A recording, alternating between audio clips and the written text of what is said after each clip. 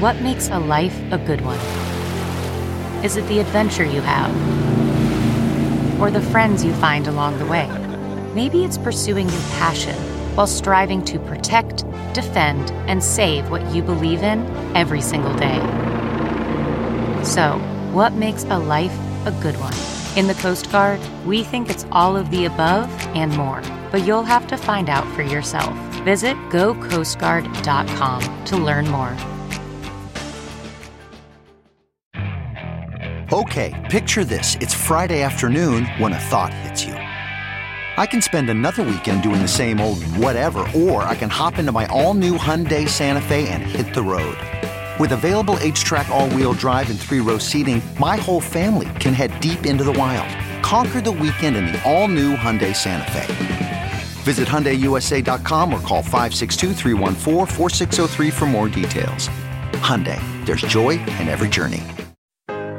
Welcome to The Refresh from Insider, presented by WebEx by Cisco. I'm Rebecca Ibarra. And I'm Dave Smith, bringing you real-time news, fresh like live radio, but on demand like podcasts. Here's the latest.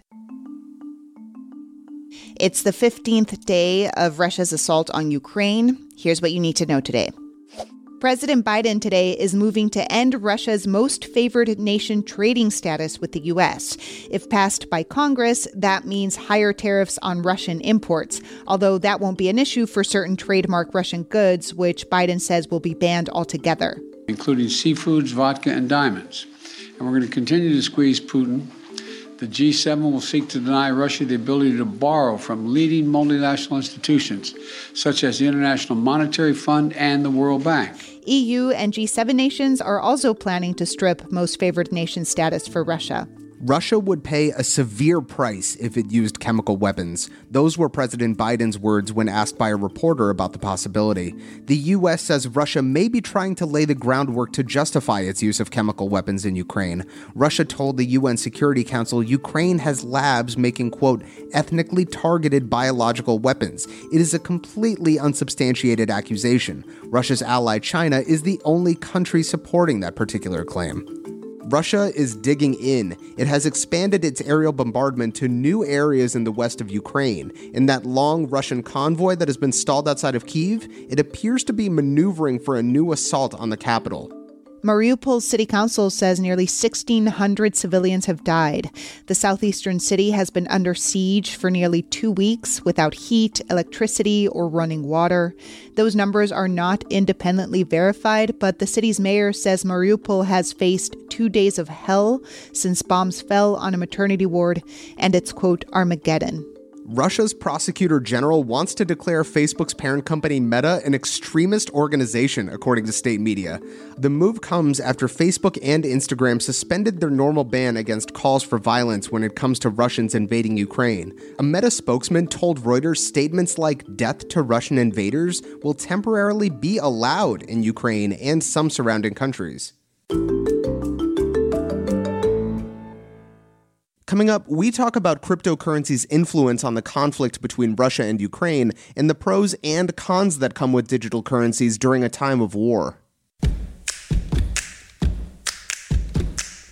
WebEx is driving hybrid work by ensuring almost anyone, almost anywhere can be seen, heard, and have the ability to contribute equally. Learn more at webex.com/hybridwork. The very first licenses to run recreational cannabis dispensaries in New York will go to people with marijuana convictions. It's a big deal for weed and criminal justice advocates who say this could help the people who suffered the most under the war on drugs. The state's first weed shops are slated to open at the end of this year, and folks who were convicted before weed was legalized in the state a year ago and their families can get a head start. Rihanna may take her body-inclusive lingerie company Savage X Fenty public. According to Bloomberg, the brand is in early talks with Goldman Sachs and Morgan Stanley. The IPO could value the company at $3 billion. Let's go, Riri. Savage X Fenty started in 2018 and featured all genders and sizes, forcing its competitor Victoria's Secret to completely rethink its brand. Rihanna is the founder and CEO of the company. She became a billionaire last year. Lawmakers in Florida have passed a new bill that limits talk about race at work and school. It's part of Governor Ron DeSantis' anti-critical race theory agenda. It says corporate trainings and schools can talk about race in terms of privilege or oppression. Florida State Senator Tina Polsky opposes the bill. She says it creates a category of discrimination for basically, let's just say it, white people who don't feel good. The bill is currently waiting for the governor's signature. The world as we know it changed 2 years ago today. March 11th, 2020 was when the World Health Organization declared a global pandemic. We all went home and avoided the 3 C's: closed spaces, crowded places, and close contact. 2 years later, 6 million people around the world, including 1 million here in the U.S., friends, family, loved ones, have died. And researchers say the true death toll could be 3 times higher than that. Things have been looking better lately, but public health experts say the pandemic is not over yet. And it really isn't. Globally, we still have nearly 2 million new cases each day. Dave, do you remember when you first realized that this was really happening? For me, it was April 2020. I still lived in New York City, and I was biking down a completely desolate Park Avenue in the cold, completely silent, except for the occasional siren. That must have been so eerie. For me, it was on my birthday. I was born on February 29th, so I had a real birthday in 2020. We went out to a few indoor places, and we were already reporting on the coronavirus at Insider, which made me think, is any of this safe? Yeah, and on this second anniversary, we want to hear from you. What was the moment when you realized that the pandemic was really happening? Send us an email, or better yet, a voice memo at therefresh@insider.com, and be sure to include your name and where you're listening from. Yeah, that is therefresh@insider.com. As Russia continues to wage this war on Ukraine, Dave, one of the issues that has really come front and center is cryptocurrency. Yeah, the Washington Post actually calls it the world's first crypto war. I'm going to guess it's not the last. Yeah. And I mean, the promise of crypto, or the main reason behind its existence, is for there to be a decentralized currency, right? That means this currency is free of any government regulation, any sanction, or the security of government-backed banks. Right. It is unclear if crypto is actually good or actually bad in times of war. It seems like both Ukraine and Russia are benefiting from digital currency, but spoiler alert, this really is not clear-cut. There is nothing about this that is all good or all bad. So, Rebecca, do you want to just run through the list of pros and cons for both sides with me?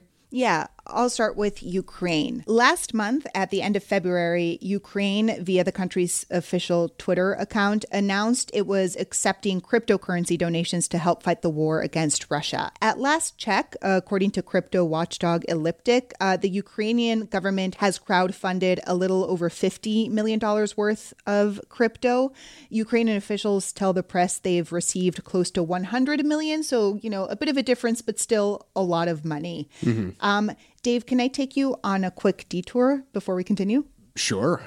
So the largest donation came from Julian Assange, the infamous founder of WikiLeaks. So he raised $52 million in an NFT auction for his defense, and he's donated $2 million of those dollars to Ukraine. I thought that was interesting. That is interesting. It's nice of him to donate to Ukraine, but the words NFT auction actually send a shiver down my spine. Ukraine has used around $15 million of its crypto to buy important things, military gear like bulletproof vests and medical supplies, and other funds have been set up to help civilians evacuate, get food, get gas. And Ukrainians are using crypto themselves because financial institutions are now limiting access to bank accounts and foreign currency. One 27-year-old in Ukraine told Insider that his credit card stopped working, so now he relies entirely on crypto. Oh, wow. So, yeah, it's pretty cool. So crypto does make sure that people in Ukraine have access to money generally, and some are calling crypto a humanitarian tool that helps people in crisis. Yeah. Now, there are things that aren't very helpful about crypto in Ukraine. Let's not forget that you need a computer or a cell phone and internet connection. So that might not work in a war-torn country. Yeah. Mariupol has been without internet for a week. And experts told NBC News that Russia might attack all of the country's internet. Plus, there's a very steep learning curve to crypto. It's not as simple as opening a bank account. It's definitely not as straightforward as cash. And there are thousands of digital currencies, and they all work in slightly different ways. So if you need money super fast in times of crisis, crypto might not yet be the best answer. But there's another major con here, which is that Russia might also benefit from crypto. Since it is free of any sort of government regulation, Russians could theoretically use digital currencies to skirt sanctions that have been imposed on the country. I mean, Russia has already become a hotspot for illegal crypto activity in recent years, according to the Washington Post. Basically, Russians can move money around via crypto and force unknowing countries to do business with them because it can't be traced back to them. I also want to point, though, that there is one pro with Russia's access to crypto. Just because Putin started this war, obviously, that doesn't mean every Russian supports it. So there are people in Russia with no access to money who are forced to live in a crumbling economy, and they don't even want this war. So the fact that some crypto-savvy Russian civilian has access, to crypto might also be a good thing. So, to some, Rebecca, is crypto good or bad in times of war? It seems like it can be both. It can help the people who are being repressed or attacked, but it can also help the oppressors. So, like most things, it's probably somewhere in the gray. Be sure to follow The Refresh from Insider on your favorite podcast apps, or better yet, go to insider.com/therefresh to use our custom designed player. We also want to hear from you. Reach us at therefresh@insider.com. The Refresh from Insider is produced by Frank Alito, Grace Eliza Goodwin, and us, Rebecca Ibarra. And Dave Smith. Carrie Donahue is our executive producer. Andy Bowers is head of audio at Insider. Thanks for listening. Have a wonderful weekend.